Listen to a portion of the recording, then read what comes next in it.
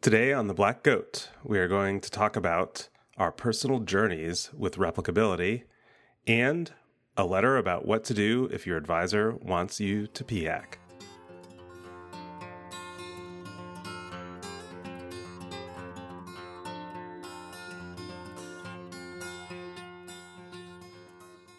Hi, everyone, and welcome to The Black Goat. My name is Sanjay Srivastava, and with me, as always, are my co-hosts, Alexa Tullett. Hi, Alexa. Hi, Sanjay. And Samin Vazir. Hi, Samin. Hi, Sanjay. So we're recording this on June 21st, the solstice, and so it's the longest day of the year, which totally sneaks up on you when you're on the quarter system. I don't know, Alexa, are you on semesters or quarters? Semesters. So you've been done for a long time, curse you. She's almost done with summer session. That's insane. Jeez Louise, yeah. So we had our grades were just due literally yesterday. Actually, I can't complain because I didn't teach spring quarter. But yeah. Do you ever teach? Yes. I teach 400 students a year. Research methods. Yeah, and then we had horrible weather this winter. So my son is still in school. We were, getting him ready for school today. And he made a comment about how today's the first day of summer officially. And I was like, fucking A. I mean, I didn't say fucking A to my 7-year-old son, but I was like, fucking A. I think many of our listeners will be shocked that you didn't say fucking A to your 7-year-old son. Well, he's learning to curse. He's learned what most of the major curse words are. And I feel like such a hypocrite telling him not to do it, but I'm gonna go that route anyway. I figure it's this weird thing where I realize the appeal of moral black and whiteness when when I have a kid, because trying to just saying don't do this thing is very easy. It's very clear to a small child. It might blow up in your face later on, but they get it, right? Where instead I'm trying to be so there are these words and it's not that you can't ever use them, but they upset some people, even though your mother and you've heard us accidentally let them slip and they're on your TV show, whatever. Yeah, right. It's just trying to explain to them. Everyone thinks they're hilarious. Yeah. Yeah. I'm terrible at not swearing around kids. I'm so bad at it. I'm so bad at not swearing in front of them, and I'm also so bad about encouraging it. I think it's hilarious when kids swear. Oh, boy. So I'm pretty good at not swearing in front of my own kid, but I slip in front of other people's kids all the time. It's weird. Yeah. I don't know. Yeah, whatever part of my brain knows to shut it off only knows to shut it off when it's my own child around. There's an evolutionary explanation for that. Yeah, right. I'm sure. Wait, Sanjay, you mentioned that it's the solstice, but you didn't mention that it's my dad's birthday, which is much more important. Your dad was born on the solstice? Yes. Well, happy birthday, Mr. Alexa, or whatever. That is oddly his name. That's how he goes. He goes by that, right? Yeah. Is he Mr. Tullett? Dr. Alexa. Dr. Alexa. He's not actually a doctor, but he just likes that better. Nice. Well, we're sort of doctors, I guess. Fake doctors. Yeah. Yeah. The best kind. So, Alexa, you're teaching this summer, right? Yes. Yeah. Cool. So I'm teaching this summer, and I actually have a story about this class that I've been teaching because my class is it's a poser class. It's called Psychological Approaches to Philosophical Problems, despite the fact that I have no expertise in philosophy and probably haven't read more philosophy than the average person. But basically, the class is, people read psychology articles about things that I think are philosophical questions.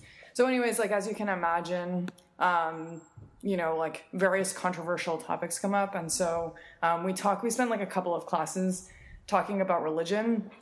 And I always have sort of an internal debate about how much I want to reveal about my own views to my students. So, we also end up talking about politics, and I'm well, should I tell them my own political views? And they eventually sort of become obvious, but I wonder if I should explicitly state them. And then I guess maybe I'm less careful about this, but I also have similar concerns about talking about my religious views. But anyways, so I told my students that I'm an atheist the other day. And so I work at the University of Alabama, and so relevant information. Extremely relevant information because, so I didn't realize this, but so I told him that I was an atheist, and I feel like there was sort of like a hush on the room. And I guess I was expecting for maybe there not to be that many other atheists in the room, but I wasn't expecting them to not know any atheists. And so like I mentioned this one class, and as I say, it became awkward for a minute maybe, and then one of them stopped me and she was like, so I only know one person who's an atheist, and it's my aunt. And she like hates religious people and posts all the time on Facebook about like how she hates religious people. And she's like, so I'm just wondering, like, you don't seem like that. And so then like we talked about it again the following class, and several other people mentioned that I was the only atheist they'd ever met. So now I'm representing all of atheists to this class of Alabama undergrads. That's fascinating. I mean, it's interesting because I would have said, like, I would not tell my undergrads that I'm an atheist, but I would tell our podcast listeners, apparently. But I think everyone. That's, like, actually a really good reason is, like, especially in your case, where, like, they might not have ever had a chance to talk to someone who's an atheist. I mean, I still don't know. Yeah, I don't know. It's a tough question.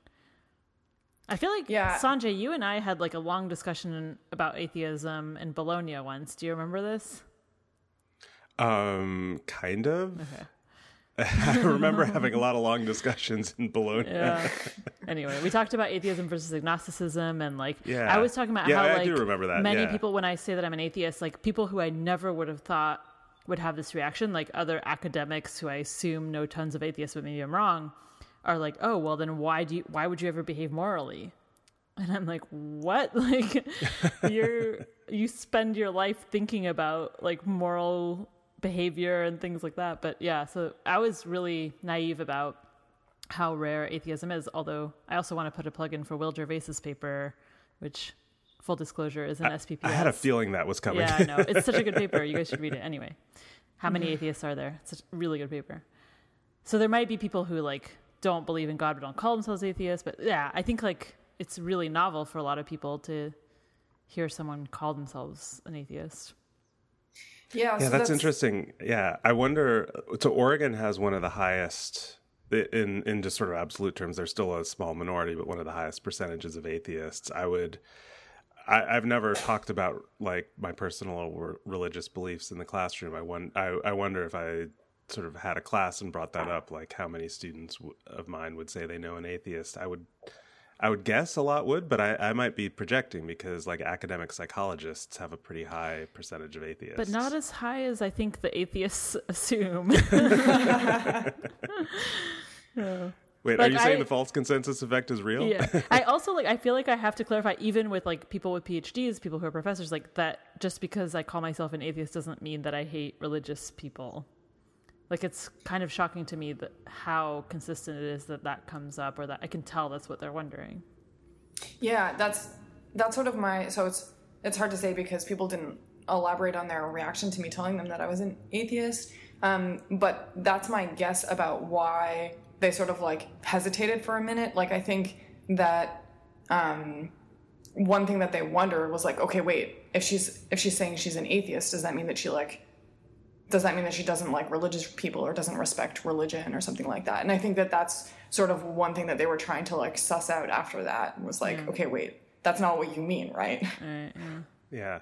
You know, there's an interesting, I think that they've done a few papers along these lines, but there's a paper, I actually posted about this on Twitter the other day in a different context, talking about open science, but a paper by Julia Minson and Benoit Monin about do-gooder derogation, where it's about how people react to what they call moral minorities, and they look at vegetarians.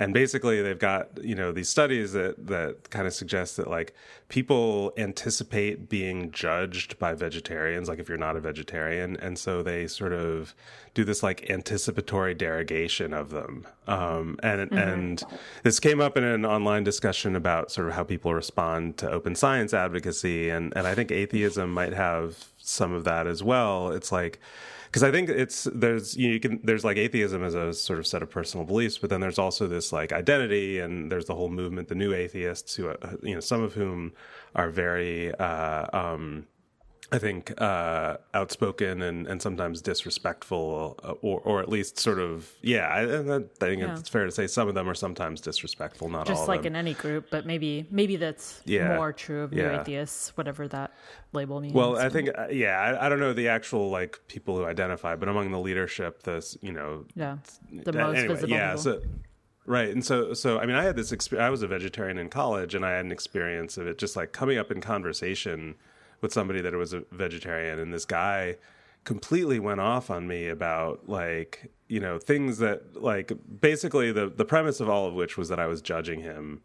And I was like, dude, like, I don't care what you eat. Mm-hmm. Like I'm a vegetarian because my dad's had 2 heart attacks, and I just thought it would be good for my health. Like, and it turned out he had like a run-in with somebody else who was a vegetarian, who was very sort of who was very judgmental and strident about it. And so, I think there is, for some people, they may have experiences, but even if they don't, and this is kind of what the Minson and Monin paper suggests, is that like when you're a sort of minority based around something morally relevant, people are just kind of like primed to do this, to have this reaction. I mean, I feel judged around vegetarians, and so I avoid eating meat, but I think that's a good thing. Like, I think that's the point, right? Like, I won't order the BLT around my friends who are vegetarians, and I think that's like, wow, that's effective. Like, they're right. Like, because I feel like I should be a vegetarian. So maybe I'm just judging myself, and like their presence reminds me of my own moral standards. Yeah. But yeah. I feel like I've seen you eat a BLT before. Yeah, you've definitely seen me eat BLT. But today I did not order the BLT. I thought about it and I didn't order it. So Alexa, did you try to convert your students? Was that part of the deal? Yeah, right. I've been trying to tell them that if they become atheists, they can drink as much as they want, and they can sleep with people before they get married, and like it's like way more fun. But I feel like we have to say that that's not true, otherwise you're going to get like fired from your job. Also, you've been trying to convince all of them to move to Canada.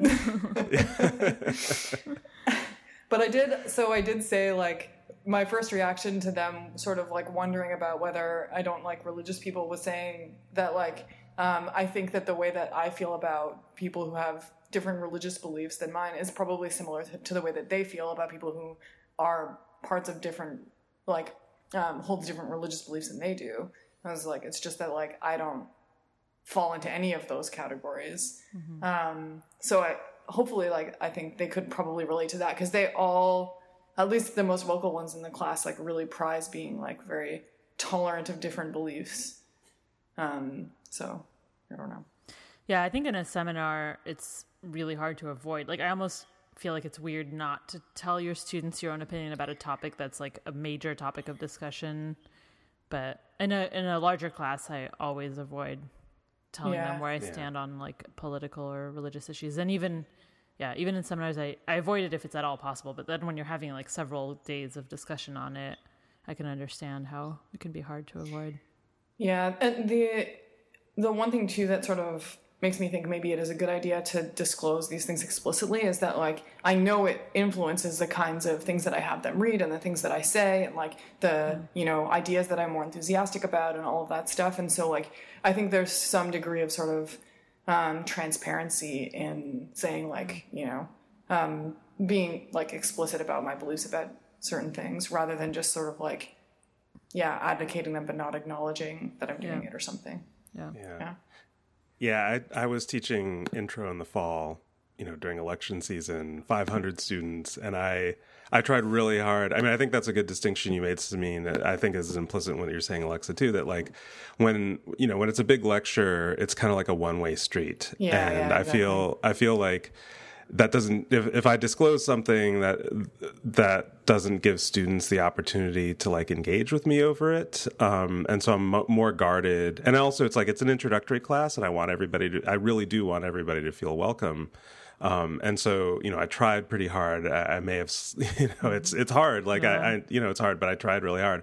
But yeah, in smaller seminars, I mean, I certainly, I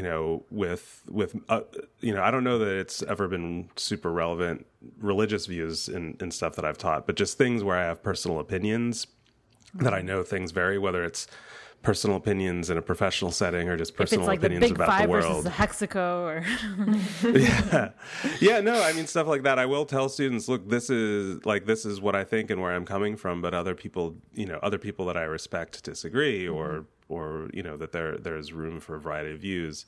And it's like in a seminar setting, it's like on things that are sort of germane to the substance of the class, you actually want people to like feel free to disagree with you. But even when it's like your personal biases about, or just your point of view about the world, I think it's easier to share.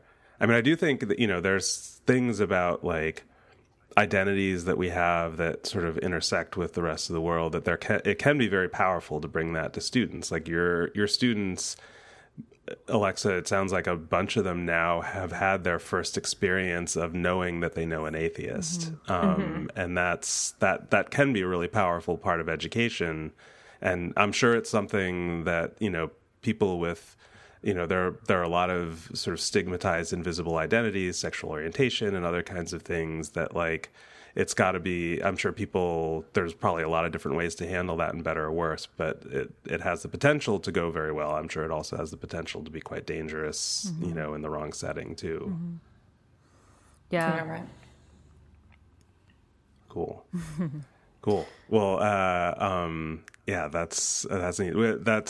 This is kind of, I mean, our plan today is to be kind of personal. I feel like whenever we've been personal, people like it on the podcast. So that's really interesting.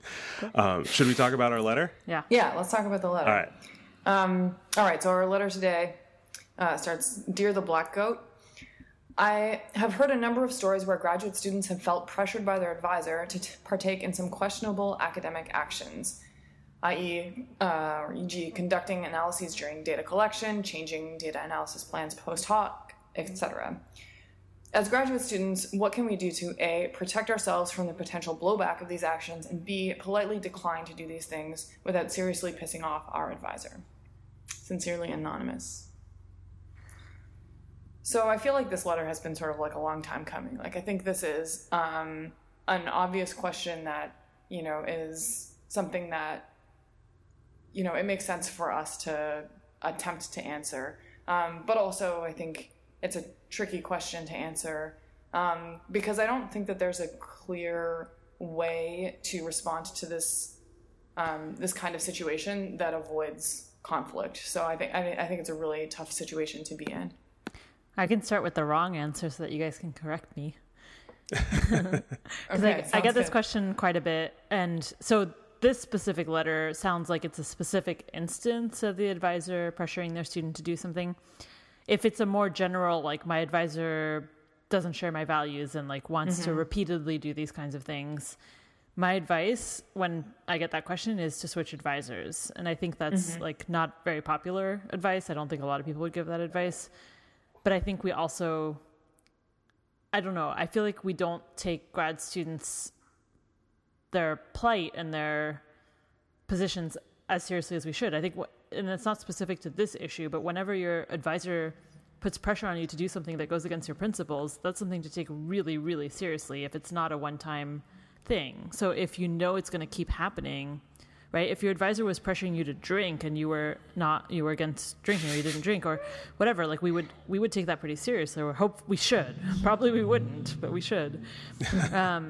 So my reaction is usually to say, like, if this is something that's happening repeatedly and it really goes against your principles, not just like you disagree about the statistical best practice in this particular case, but like this is something fundamental to you and deeper, I think it's worth seriously considering if you can switch advisors, which I know is not easy to do. There's not necessarily someone else in the department who would be a good fit. Is that because I think that, go ahead, Alexa. Is that because you think that you're not going to change your advisor's mind, or because you think that it shouldn't be the burden of the graduate student to change their advisor's mind? So I'm talking about cases where like it's a pretty deep divide, where like the advisor is pretty committed to one position, the grad student's pretty committed to a different position. And that would go the other way too, right? If a grad student wanted to be hack and they had an advisor who would not let them, maybe I would give the same advice. I don't know. But I wonder if that's ever Don't switch happened. advisors, just drop out. Yeah. I mean, I feel like I've been in situations where I've been like a senior author on a paper with other people's students, and I've been the pain in the ass. And I've actually explicitly said, like, hey, you can just take me off this paper. I know that I'm like the outlier here, but I don't feel comfortable with this. And so in that case, I would advise a grad student, like, just drop me. If you don't want to do this, you don't share my values, just drop me. That's fine. Like, I'm not necessarily right. You can have different values. But it's harder when it's your advisor. So in those cases, it wasn't my own students.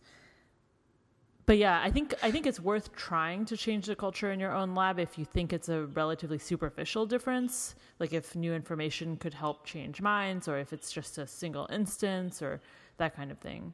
But if it's pervasive and deep, I don't think it's worth trying to change a senior person. Yeah. I don't disagree with what you're saying, Simine, but I want to kind of put brackets around it, which is that I think what you're saying presumes a pretty high level of clarity on a couple of things. One, the student has clarity about their principles. Yeah. Two, they have clarity about what those actually translate into in practice. And it's possible to have the first but not the second. Yeah. And three, there's a lot of clarity about like where the advisor stands. Where the advisor stands. And in those instances, then I think it's like if something clearly goes against your principles, then it is important to validate students taking a stand. I think we're going to talk later on about sort of our personal histories with, replicability. And I mean, it's like people weren't doing this stuff for a long time because they knew it was wrong. And they were just like, fuck it, I'm going to, do shitty science. At least not a lot of people weren't. These issues aren't in practice always so black and white. I think people's values were in place for a long time. For the most part, a lot of people really wanted to do good, rigorous science, and so anyway. So I think there's like a version of this which is like and it's also like it's important to respect graduate students and give serious weight to their principles. I think it's also they're in the process of sort of figuring out, like at a really distal level. Everyone would really endorse, yes, I want to do good science, but sort of figuring out what that looks like in practice and what that means on the ground is tough. And I think the letter writer obviously has some sense of these issues because they're writing and because of the way they wrote the letter. Mm-hmm. And I think it's an interesting time because more and more students have access to points of view outside of their own lab and their own department because of social media, right? So, once upon a time, like your advisor was kind of the only authority that you had access to as a human being, not as like written now they can records listen or to whatever. Podcasts and blogs and all these corrupt the youth. Which is actually sort of, sorry, that was one of the things I was going to say, was to give sort of like a more sort of concrete or practical answers that's not like, ditch your advisor and find a new one. I think like one concrete way to handle these kinds of situations is to sort of throw other people under the bus. So say well, I heard Simine say on this podcast that like you shouldn't do this, or I read this blog that said that you're not supposed to do that, or I read this paper that said that this is bad. And just like, I think if you're dealing with a reasonable advisor, I think it's fair to say like, okay, well, I read this thing that conflicts with what we're doing in this case. Can you tell me why what we're doing is okay? Yeah, that's a really good point. And for all the people out there who are listening who are in a position to be thrown under the bus, like those of us with tenure or things like that, like this is why it's so important to raise these issues as a reviewer or, on an outside committee, whatever. Like you can be the bad guy, right? And then you're saving the grad student from having to be the bad guy. If you can say, like, as reviewer B, you can be like, hey, can you report the analysis without the covariate too? Like my fantasy is that there's a grad student co-author out there who's like, oh, thank God reviewer B said that because I've been scared to tell my advisor that we should do this. Yeah. And I mean, I think there are a lot of advisors who are kind of, I mean, I see this happen a lot where, the graduate students often have an opportunity to engage with an advisor, especially kind of earlier in the process, right? So when you're like data collection's done, you're writing it up, they're really eager to like get that pub done or whatever. It's harder. But if it's like earlier in the process, you say like, hey, everyone's talking about this pre-registration thing. I just want to try it for this next project. Are you okay with that? And like, I don't think there's any harm, blah, blah, blah. And this is obviously hugely sort of advisor and student and relationship dependent, but I think sometimes, more senior people who get their backs up about, get defensive when they feel like they're being attacked because they have a giant ego. They don't think they can be attacked by their own graduate students. And so it's like this low status person and they don't feel defensive about it. That's very, very dependent on the circumstances. That's why it's so hard to give advice, because I wouldn't presume to tell the student what to do without knowing a zillion things about their situation. But I think sort of like strategies or ideas for thinking about it, that's one way to think about it, is like early in the process say like, hey, could we try this thing out and see, Yeah, I mean, in some ways, if grad students want this and it's not their job, but they have access to people that almost nobody else has access to, right? Like they can talk to the people. If their advisors are against these changes, they can actually ask like, okay, I'd love to hear your reasons and blah, blah. Like I would love to be able to ask a bunch of people who are against these changes their reasons. So grad students who work in those labs are in a unique position, but it's not their duty to do that. Yeah. I mean, the other thing is to say is like, when it's in that middle ground, when it's not like stuff that you think is just so egregious that you would feel violated your principles or something, but when it really feels like, I'm just kind of being pushed into uncomfortable territory, I think it's up to a point, and you have to be careful about this because it's very easy to talk yourself into doing things, right? But I think up to a point, it's okay to say, I need to like just get through doing work that I can, maybe isn't how I would have liked to do it, but that I can live with. Absolutely. And when I'm an independent investigator, I can do it my way. Yeah. And I can tell you, like, when we had our job search this year and we asked people to address open science we invited them to address open science in their applications, and we specifically said how you've done this in your past work or how you plan to incorporate it into your future work. And, as a search committee, as a member of a search committee that was very interested in open science, we were also very aware that like people have had very different opportunities to do stuff so far. And if somebody said like, going forward, I plan to do X, Y, and Z, and it really read as sincere, which it almost always did, then that was cool. That's like, this person's part of the discussion. And I know the lab they're coming out of, and I know sort of how they've gotten some good things in their training, but maybe this isn't one of them. And that's true of everything. Yeah.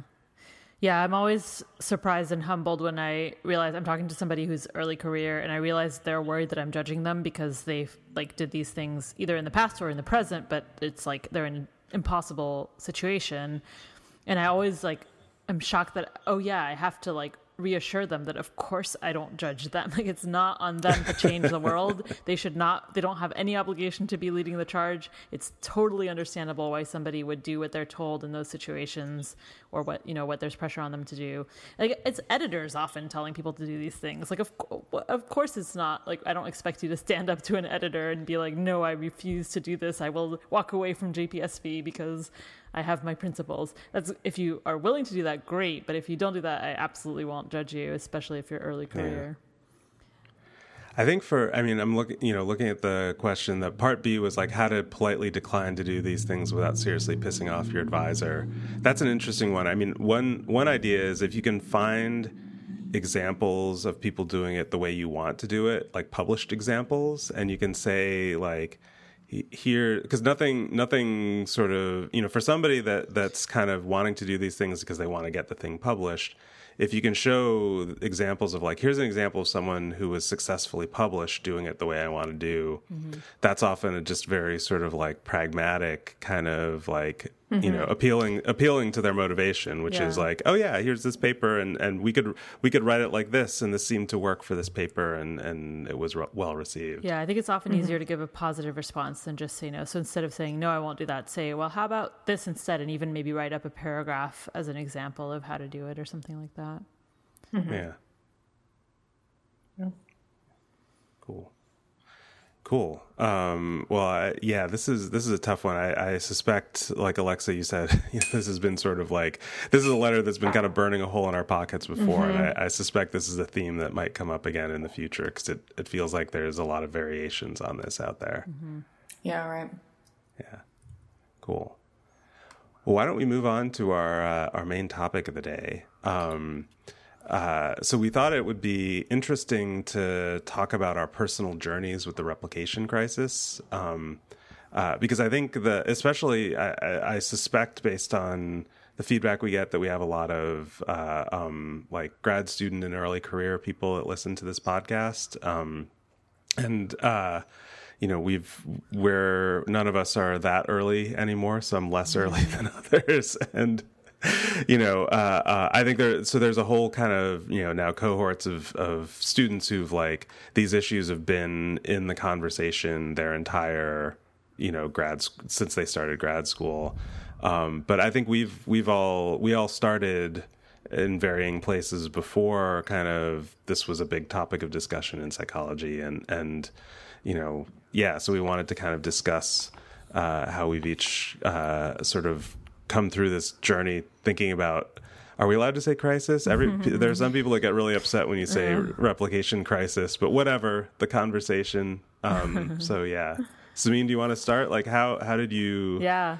What was your journey? So I have a terrible memory, so I have no idea, but I went through my email and it was really interesting to figure out what to search for in my email. So I searched for Simmons because that was like the first paper for me and I tried searching for BEM, but apparently I mentioned BEM in a lot of emails that are not related to replicability.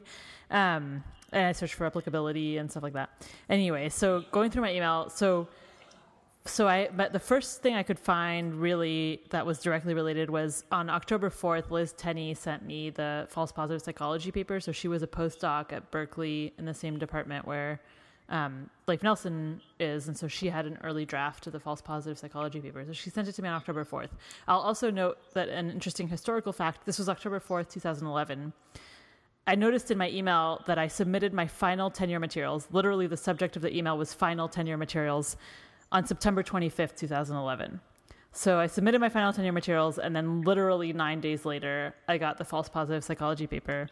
So I wrote to Liz, and I said, interesting, I just skimmed it, but my reaction is that there's an obvious solution. Require exact replications for all experiments. And then I want to say, if people have time to publish 12 papers a year with 3 studies each, they have time to replicate their studies before publishing them. And if that means that half as many papers get published each year, all the better. I agree it would be costly in terms of participants, but I think participants are getting cheaper and cheaper. And I also think it's about time we elevated our standards about sample size. Oh my God, I'm rolling my eyes so hard right hilarious. now. I feel like using the phrase exact replication is like the open science version of wearing bell bottoms. I know, it's really funny. There's so many details. Also, I wrote like things like blog entries and like your letter. Like I referred to one of Brent Roberts' blog posts as a letter. Like it was hilarious. And then I also talk about how it's all the more reason for people to hold themselves to a higher standard than P less than 0.05, which like I actually took a while to come back around to. I now think we should lower our alpha level, but anyway, that's another issue. I said, more generally, if everyone knew they would have to replicate their findings, they would think harder and better about what studies they run, which like, I don't know. I think that's pretty cool. I don't know. It was weird. Like some of these things sound ridiculous to me now, and some of them I'm like, oh yeah, that's a good point. And then I ended That's more what I mean. Like when I say I'm rolling my eyes, I'm just like, oh, that's so great that you like anticipated all of this stuff at the beginning. No, but that's I forgot it in the meantime. Don't worry. And then I ended that October 4th email exchange with, it kind of puzzles me that people are willing to admit that this is a big problem, but aren't really willing to do anything that has any costs or slows them down at all. I just don't think there's a way to fix this and keep everyone as happy and productive as they've been until now. If you want quality to improve, it's going to take time or money or sweat or all of the above. So I thought that was interesting. So that was, October 2011. And then I sent the Simmons et al. Paper to I was running our Brown Bag at the time, so we had a whole Brown Bag about it in November. That was also when the reproducibility project was like starting up and people could sign up to be in it. And I mentioned that to our Brown Bag. So that was funny to see in my email. In July 2012 was when I emailed Chris Fraley. He had written a blog post about how we needed consumer reports for journals. And I emailed him and I was like, that is the best idea I've ever heard. We need to do this. And that eventually 2 years later led to the NPAC Factor paper.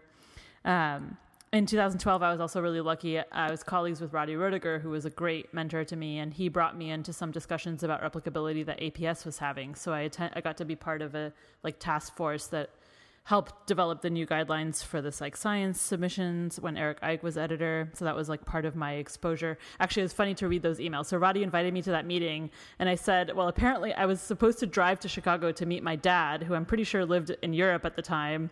But I was like, I will skip the Chicago thing and go to the replicability. I was like, I'm really passionate about this. I really want to come. I'm going to reschedule. I'm not going to go see my dad in Chicago, which I lived in St. Louis at the time.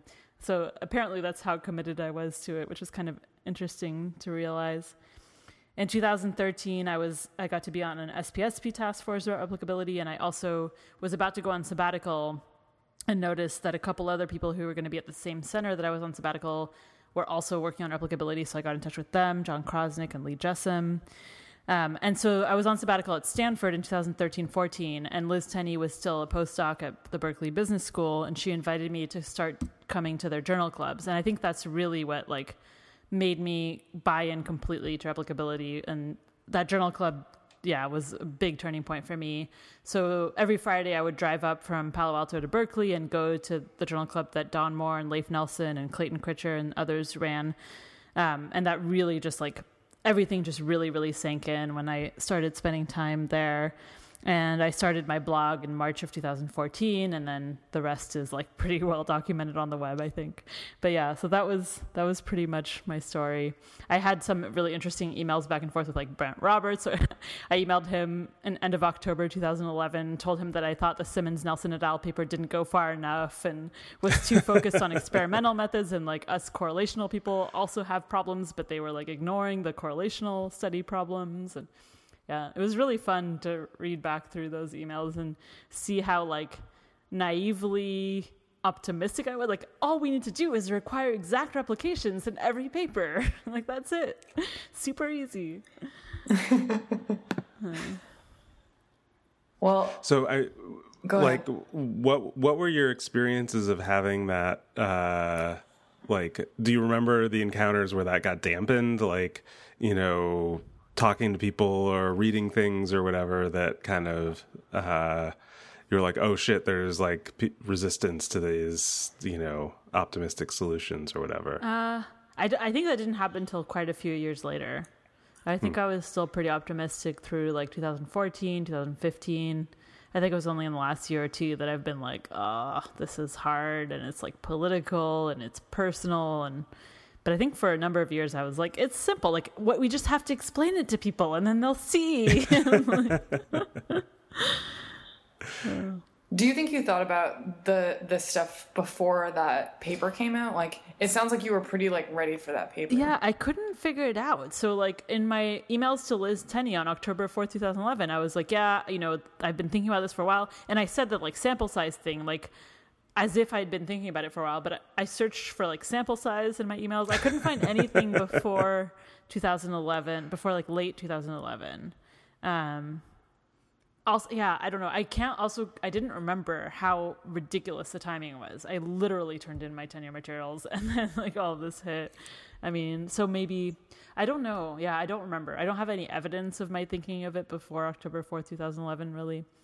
But my emails sound, I do. I did find something in my emails from February 2011 where Rich Lucas, who I didn't know very well at the time, had emailed a group of us about the Daryl Bem paper. And I wrote him back and I was yeah, blah, blah, blah. And a group of us were so that was February 2011. So I had been thinking about at least the Daryl Bem stuff and the Stoppel stuff, I think, at that time. And I remember I found an email where someone was I hear there's another social psychology fraud case about to break. Do you know what it is? And I was no, what is it? I don't know. Samin, do you know that when we met? Do I know when we met? Yeah. I mean, I know you know, when we met, but do you know, the dates? Year? Was it 2011? Uh-huh. Oh. I knew it was an odd-numbered year because it was a CISP. But that's all I knew. It was a CISP. I was looking at my emails because you planted that idea in my mind. And I found the first email that I ever sent to you. And it was on August 2nd, 2011. Are you sure you want to read this out loud? I don't know. Well, the email is not that interesting. I mean, I could read it, but the subject line of the email is canoeing. So this is basically me asking you out on a canoeing date. That was the first email I remember that. We talked about The Bachelor. I remember that. But yeah, I mean, that timing suggests that I probably, planted these ideas in your mind. And you were the source of it all. Yeah, I think so. Yeah, probably. So I feel like we've talked about it before, but talking about the sort of the lead up to all that, right? Like, and we've talked about the famous BEM chapter about how to write a psychology article. Do you remember, either in relation to that or other things, having like inklings or unease or things like that? I have a terrible memory, but I'm pretty sure I had zero unease about that chapter because I signed it. I taught grad methods, and I signed that chapter. And then I have a bunch of emails from like trying to revamp my grad methods syllabus in like 2011, 2012. And I emailed Rich Lucas about like what papers to include and stuff like that. So definitely by end of 2011, I was having unease about it, but I don't have any evidence that I was uneasy about it before, other than my emails in 2011 sound like I was thinking about it before, but I can't find any. Yeah, I wish I had a better memory. I really don't remember. I p-hacked a lot up until then, so like I can't have been that uneasy about it. Also, yeah, it was really funny because Liz Tenney and I, as we were emailing about the Simmons et al. Paper, we were also writing a paper together, and it's just fascinating to see like, oh, but our paper is an exception because blah blah blah blah blah. And I was like, oh my god, This is so embarrassing. So you didn't write to your tenure committee and say, I take it all back? I know, yeah, no. Nope. Didn't cross my mind. I mean, yeah, it's funny how easy it is to absolve yourself of past crimes. Yeah. Mm-hmm. So Alexa, what was your journey like? How, from where you started to where you are with sort of thinking about replication in open science? Well, so I feel like the story that Samin just told is kind of like a rebel hero narrative. I disagree. I don't know. I feel like mine is more of like a redemption narrative. I think that I went to grad school in a very traditional social psych lab, and so to my former advisor's credit, I feel like Mickey has become a real advocate of replicability and open science. Yeah. But before 2011, we were not aware of these issues, and I think that we sort of p-hacked and did all of the sins of social psychologists sort of as much as anyone else. So I think that my views have changed quite a lot. So I think talking to personality psychologists, I get a sense that you guys are pretty smug about how you've been doing things right the whole time. And I mean, I think there's some degree of truth to that. So I think that wait, I have to say another thing in my timeline was an email between me and Brent Roberts so I was the editor of the ARP, Association for Research and Personality newsletter, and in 2011 Brent Roberts wrote an article for the newsletter saying personality psychology has a serious problem, and he and I emailed about it back and forth. So I have to say we do deserve some credit. 2011, Brent Roberts said it. But anyway, yeah, that just confirms your self-righteous claim. Yeah. So yeah, I was trying to figure out and find some evidence of sort of how I thought about these things before 2011, because for me also the Simmons, Nelson, and Simonson paper was very influential, and it sort of was to me that sort of clicked to the point where I tried to teach that the first time I taught a social psychology undergraduate class, and everybody in the class was like, wait, listening to that song makes you younger for real? My undergrad had the same reaction.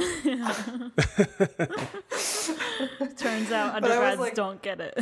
Nope, doesn't work. But yeah, I thought that this was was a huge deal to me. but I think one of the reasons that I say it's a bit of a redemption narrative is because, so first of all, like Simeon said, I mean, I used to p-hack all the time, and I also think that like there was some awareness of that, so I think that I have some evidence of like feeling dissonance about doing some of that stuff, but also some of it was like very like I was very unaware. So I think one thing that has changed a lot for me is sort of like calibrating my expectations for what a real effect might be. So, you know, I think there was like a time when effects that we would sort of like scoff at now or think like there's no way that would replicate, I would have thought like, wow, this is like really cool, and this is like why it's fun to be in social psychology, and our minds are so crazy, and like, you know, so like I definitely remember really thinking that and planning studies based on those ideas and thinking like it's going to be like crazy if we operationalize this way. So like I really like, I was like into all of that stuff for sure. I have this, so this is really embarrassing, and I'm like pretty hesitant to read this out loud and record it, but I'm going to anyway. So this is from May of 2011, and I sent this email to a friend of mine who's also a psychologist, and I said, I may like the storytelling aspect of science better than the search for truth aspect. Don't tell anyone. Wow. Isn't that terrible? No, that's not terrible. It's just, that's how we all were to some extent. That's amazing that you like had the insight to like name it. Well, I don't know. I feel like, I don't know. I feel really bad about it. Also, you were a grad student. I mean, I don't know. It's not like you were getting famous off of storytelling or something. You know? Yeah. That's true. So yeah, this was in May 2011, and then in October of 2011, you know, like I read the Simmons Nelson and Simonton paper, and and I also remember there's another specific memory I have of talking to a more senior friend, so somebody who was already a professor, and he was saying that like he had a conversation with his grad student, basically telling his grad student to p-hack, although we like didn't have those words at the time. And he was like, yeah, I feel bad because this grad student is like really idealistic, and I feel bad telling him like, sorry, like this is the way that science works. Like you can't report all of your DVs. You have to report the one that works. So I have a memory of that and thinking like, I know that like there's something wrong with this. So, I mean, like, I think that one reason that I describe like the sort of way that I thought about these things like in grad school and stuff like that is because it's like, I think pretty easy for me to identify with people who sort of haven't necessarily recalibrated their expectations for effects, or, you know, don't know what the impact of p-hacking is. But then I think my views have changed quite a bit.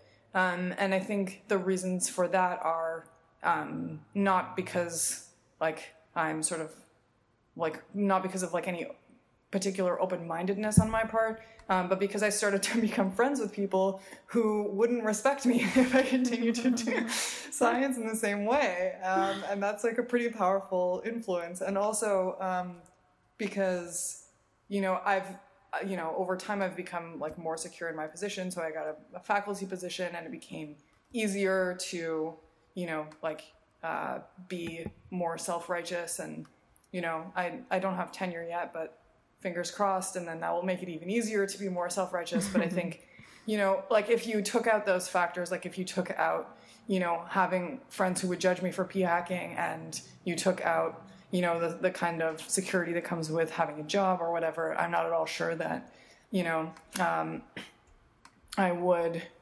be as convinced as I am. Like, I think I would probably engage in more self-deception and stuff like that. Or at least, I mean, what I see now as self-deception. But yeah, I think that's pretty much my story. I was searching our emails for anything about replicability, and I can't find anything, but we do have emails with the subject free will, but also emails with the subject I'm so bored and hungry. So obviously we're talking about important things. Yeah. If I search for Vizier, I guess, in my email, I get 1,648. Wow. You didn't go back and do a content analysis before the podcast. Yeah, right. That's for another episode. Yeah. We also have one called Oops. I don't know what that email was about, but that could be interesting. Anyway, yeah. I think it's really interesting to hear like your story as a grad student when this all hit versus ours as professors and Sanjay. So like we have kind of everything. So I was just going up for tenure. You were a grad student, and then we're about to hear from Sanjay, who I assume had tenure when this happened. Yeah, I had gotten tenure. So for me, kind of the watershed was a teeny bit earlier. It sounds like you guys both, it was the false positive psychology paper. And for me, the watershed started with the BEM paper, which was, I think came out, officially was published around the same time, but was kind of in circulation a little bit earlier. Yeah, so I mean, I remember I have a pretty specific memory of, so I was on sabbatical at UT, University of Texas, in 2010-11. And I remember the BEM paper was kind of like circulating, or like a preprint or something was kind of circulating. And I remember going to lunch with a bunch of the faculty, and we were kind of talking about this, and various people had heard about it. And then not long after that, and it was kind of like the early conversation about that BEM ESP paper was sort of people saying like, well, people are trying to figure out like, what's the confound? Like, what's the big thing that, BEM didn't do that, kind of got him this goofy result, because it was like whatever, 10 studies or however many it was. Right.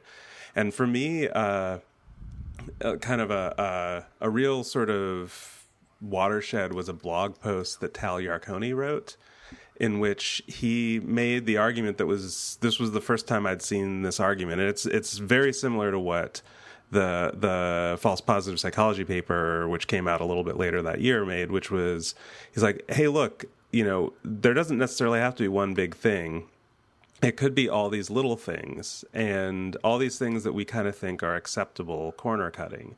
So, and Tal went through, and he, in some cases could find sort of indications that were kind of consistent with this. In other cases was sort of speculating, but saying like, hey, look, there's all these things you can do. You can try an analysis with and without covariates, or you can, try a different DV, or you can, run a certain number of subjects and say it's 2 studies if you get it twice, or combine them and say it's 1 study if that makes you get the effect or whatever. And I think for me, what that did was it crystallized a lot of the sort of prior to that, in my training as a graduate student, and then kind of earlier in my career, it was like, yeah, you would do stuff, and you had maybe learned somewhere along the way that this wasn't like the textbook perfect way to do it, right? Like you would try an analysis a couple of different ways, or with and without a covariate or something like that. And it's not like you were completely ignorant, but it's sort of I think the feeling was like, these are sort of small and acceptable things to try out. And that, and I have to say, like, I was taught a lot of, I think, good things alongside of that. Like my mentors were very big on like checking things in multiple data sets and looking for sort of, multiple lines of evidence and that kind of thing. And I think part of what might have helped personality psychology a little bit is that it's a field that put less emphasis on counterintuitive findings. So a lot of times if you found something that was sort of consistent with a past study, that was kind of okay. But but I think Tal's blog post and then the false positive psychology paper demonstrated, and false positive psychology paper very clearly and quantitatively demonstrated, like, if you take all these things that seem like little individual corner cutting, and maybe one of them done once but you combine them, and you 2 or 3, and it becomes this combinatoric explosion, and then all of a sudden you can throw stuff off massively, right? And so that was a big sort of intellectual kind of leap for me. And at the time, like, I think there's this sometimes, there's this kind of narrative that gets put out there, which is certainly not true for me, but that like the replication police have always wanted to tear people down, and they're out to get people. And I've looked back at like my teaching notes to verify this. Like I was teaching John Barge stuff to my, the elderly walking study to my intro to psych students, and standing up there and knocking down their objections and teaching them as like, this is received wisdom and this is a really solid study. I was teaching ego depletion to my motivation and emotion students. Like I was not somebody who was sitting there just like waiting for the chance to like tear down social psychology or anything like that. It was, I think that's a dirty little secret about personality psych, because we're actually super jealous of social psych. We're not like they're waiting for their demise. I knew it. Yeah. I don't know that I would say jealous, but I think I have this like baseline assumption, which I still kind of do, which is that like, I assume that in academia, people generally know what they're doing. So like whenever, somebody posts some like goofy paper from some other field and they're like, ah, ha, ha, look at how ridiculous these like whatever gender studies people are or whatever. Like my assumption is like, this is a community of people who've been thinking about this really carefully. And I'm going to assume that they know what they're doing. And if I don't understand it, I'm going to at least like go into it with an open mind and think that they might. And so it was, it's not like I didn't know what statistical power was, but I think there was a lot less conversation about how sort of underpowered studies affect things. And so you sort of look at the Barge study, and it's got 2 studies in it, and he's done a whole bunch of other papers, and you kind of like, you're like, he's a highly respected person. This looks like a careful study, and I'm going to assume, and a lot of people cite it, and I'm going to assume this is like part of a solid body of work. And that was how I approached a lot of these issues. And I think I still go into a lot of things with that sort of charitable presumptions. I just, I'm willing to overturn them. I think I always was. I think I have better sort of conceptual tools to overturn them. But then, also like I've had this blog for a while now, and it's kind of become known as like a place where I talk about methods and reproducibility. But that's actually, I started the blog in 2009 and it wasn't about that at all. And I went back and tried to find the first time I blogged about anything to do with replication. And it was in May of 2011. So it was after the BEM paper came out. And there was and this was also what kind of got me started thinking about like incentives in the publication system, was that, there was, so Stuart Ritchie, Chris French, and Richard Wiseman did a replication of the BEM paper, they 3 studies from the BEM paper, and they submitted it to JPSB, and JPSB rejected them. And this was really like a big influence on my realization that it's like institutions and systems and incentives. This isn't just like, I don't think I ever thought it was like Daryl Bem's a bad scientist or whatever, but this really sort of like shoved in my face, like this is an institutional problem. And so that I wrote a blog post about how like, hey, I understand journals don't want to, they think replications are boring. So they should have like an online supplement called JPSB replication reports. And this blog post in 2011, I later blogged again about the subject and called it the Pottery Barn Rule. And so this was the beginning of thinking about like, can we look for institutional kinds of solutions and incentive-based solutions rather than just sort of, telling people what they should be doing in their own labs. Because I think this really showed me like, if people want to do it the right way, they want to run replications, like the world isn't set up for them to just do that and be able to be successful at it.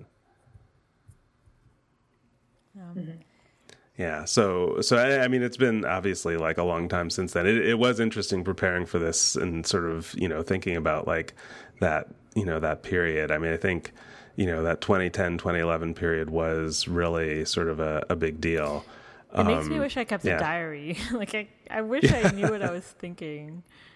But that's really impressive that you wrote the first Pottery Barn blog post in mid 2011. Yeah. It was, I don't know. I have a lot of opinions about that. I wanted to see if I emailed you about it, but I found an email from May 2011 where I said, "Hey Sanjay, I can't figure out how to reply to your message on Facebook. Pathetic, I know." Oh man. Well, it's funny how, like, I mean, I do think that the changes in technology and for the kids today, they don't really like, I mean, things were just so different, right? So social media around that time was just starting to be a thing. Yeah. It was just, Facebook was just starting to allow you to like reply to what other people said on it, or even post thoughts that you had. And, I do think that like, you're kind of, I mean, I can think back and this is part of why like a lot of this stuff gelled for me was like, I could look back and say like, oh yeah, I was p-hacking. I didn't quite get how bad it was. Or, oh, I did this thing that I didn't want to do, but because the editor said we had to do it. And I just thought, well, you got to do what you got to do to get published. And I'm not going to give specifics, but I do have specifics in mind. Like I remember very clearly with one paper, like rewriting the paper because the editor told us to do it in a particular way that would like make it sexier, favor it would favor the editor's theory. Wow. And I was just like, okay, I just want to get my paper published, and the empirical findings aren't going to change too much, but what are you supposed to do? We just. Yeah, I was a postdoc at the time. I was like, I want a paper, and I'm still proud of the paper. The findings hold up. I don't the theory. Who cares? But I think it's interesting that the Simmons et al. Paper, the false positive psychology, was such a big one because if I think back on it, like actually, so credit where credit is due. The Uli Shemak Incredibility Index paper was a huge, that one was, I think in my grad methods class, we dwelt on that one a lot. And then the Pekerov paper. So those two, because the false positive psychology paper introduced the idea that it's possible to p-hack, but what Pekerov and Incredibility Index did was show how you would detect it if people were p-hacking. And I think it was, maybe I'm getting this wrong, I'm not sure, but I think it was Fareed Anvari on Twitter who said that like, after reading those kinds of things, it was like the sixth sense, like I see dead people. Like after I read those things, I saw P's of 0.047, 0.048, 0.049 everywhere. And I was like, oh my God, they've been in front of us the whole time. And now like I just see them everywhere. So I think that combination of like, okay, false positive psychology showed in principle what you could do. And then Pekerov and Incredibility Index showed the literature could not possibly look like this unless people were p-hacking. And that was like, holy shit, it's not just a hypothetical. Yeah. Yeah, and I mean, I think, people will sometimes say like, oh, we've known about this stuff forever. Jacob Cohen and Paul Meehl were talking about it. And to which I say like, I absolutely adore Paul Meehl's writing and Jacob Cohen and all those other folks, but it's like there's been real cumulative advances. So it's like, yes, it's true that they were talking about this, and yes, it's true that like they were Cohen was talking about power, but people have taken the idea of power and sort of developed it in these ways that help us see things that we couldn't previously see. So it's not like we knew all this stuff all along. We had the mathematical precursors and foundations, but and also like the concern about power before was about type 2 error, and I think it was a false positive psychology paper that made it about type 1 error. It's like, wait, that's a bigger problem possibly than type 2 error.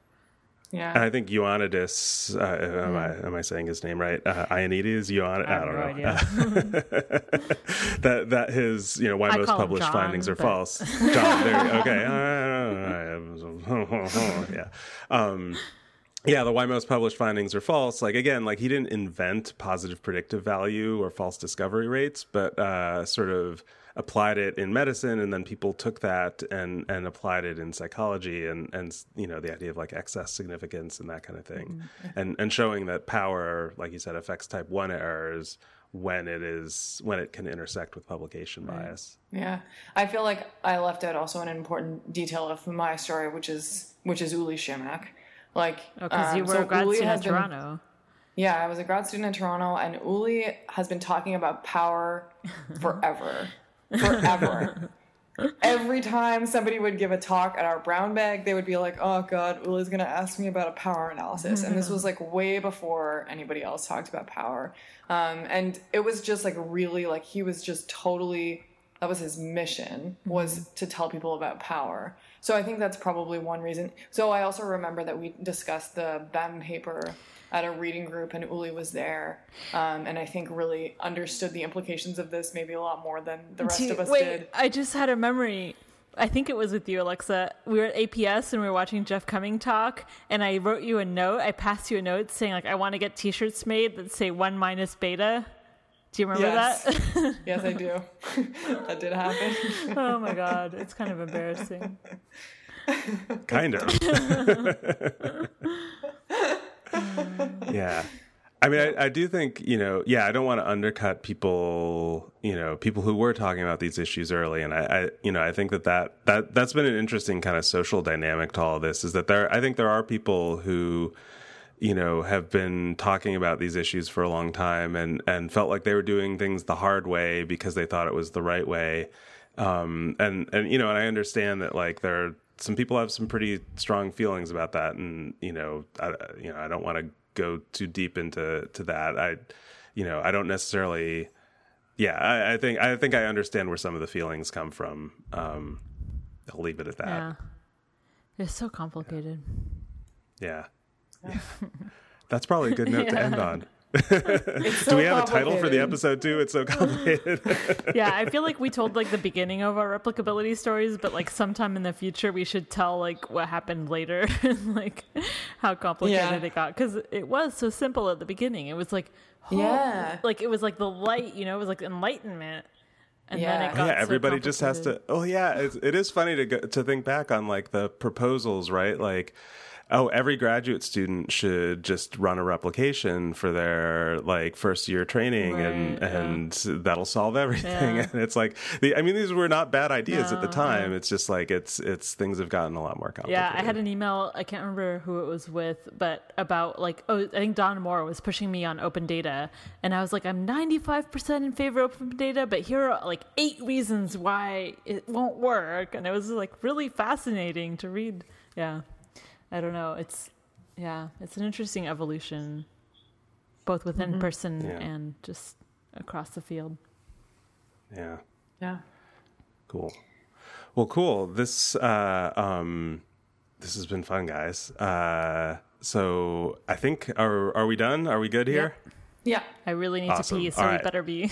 All right, we're done. We're going to let Samin take care of business. So thank you, everyone who's been listening. This has been The Black Goat. You can subscribe to us on iTunes if you aren't already subscribed. And if you want to find us on the web, we are at www.theblackgoatpodcast.com. You can email us at letters@theblackgoatpodcast.com. We're on Twitter @BlackGoatPod. We're on Facebook, too. And thank you all for listening, and goodbye until next time.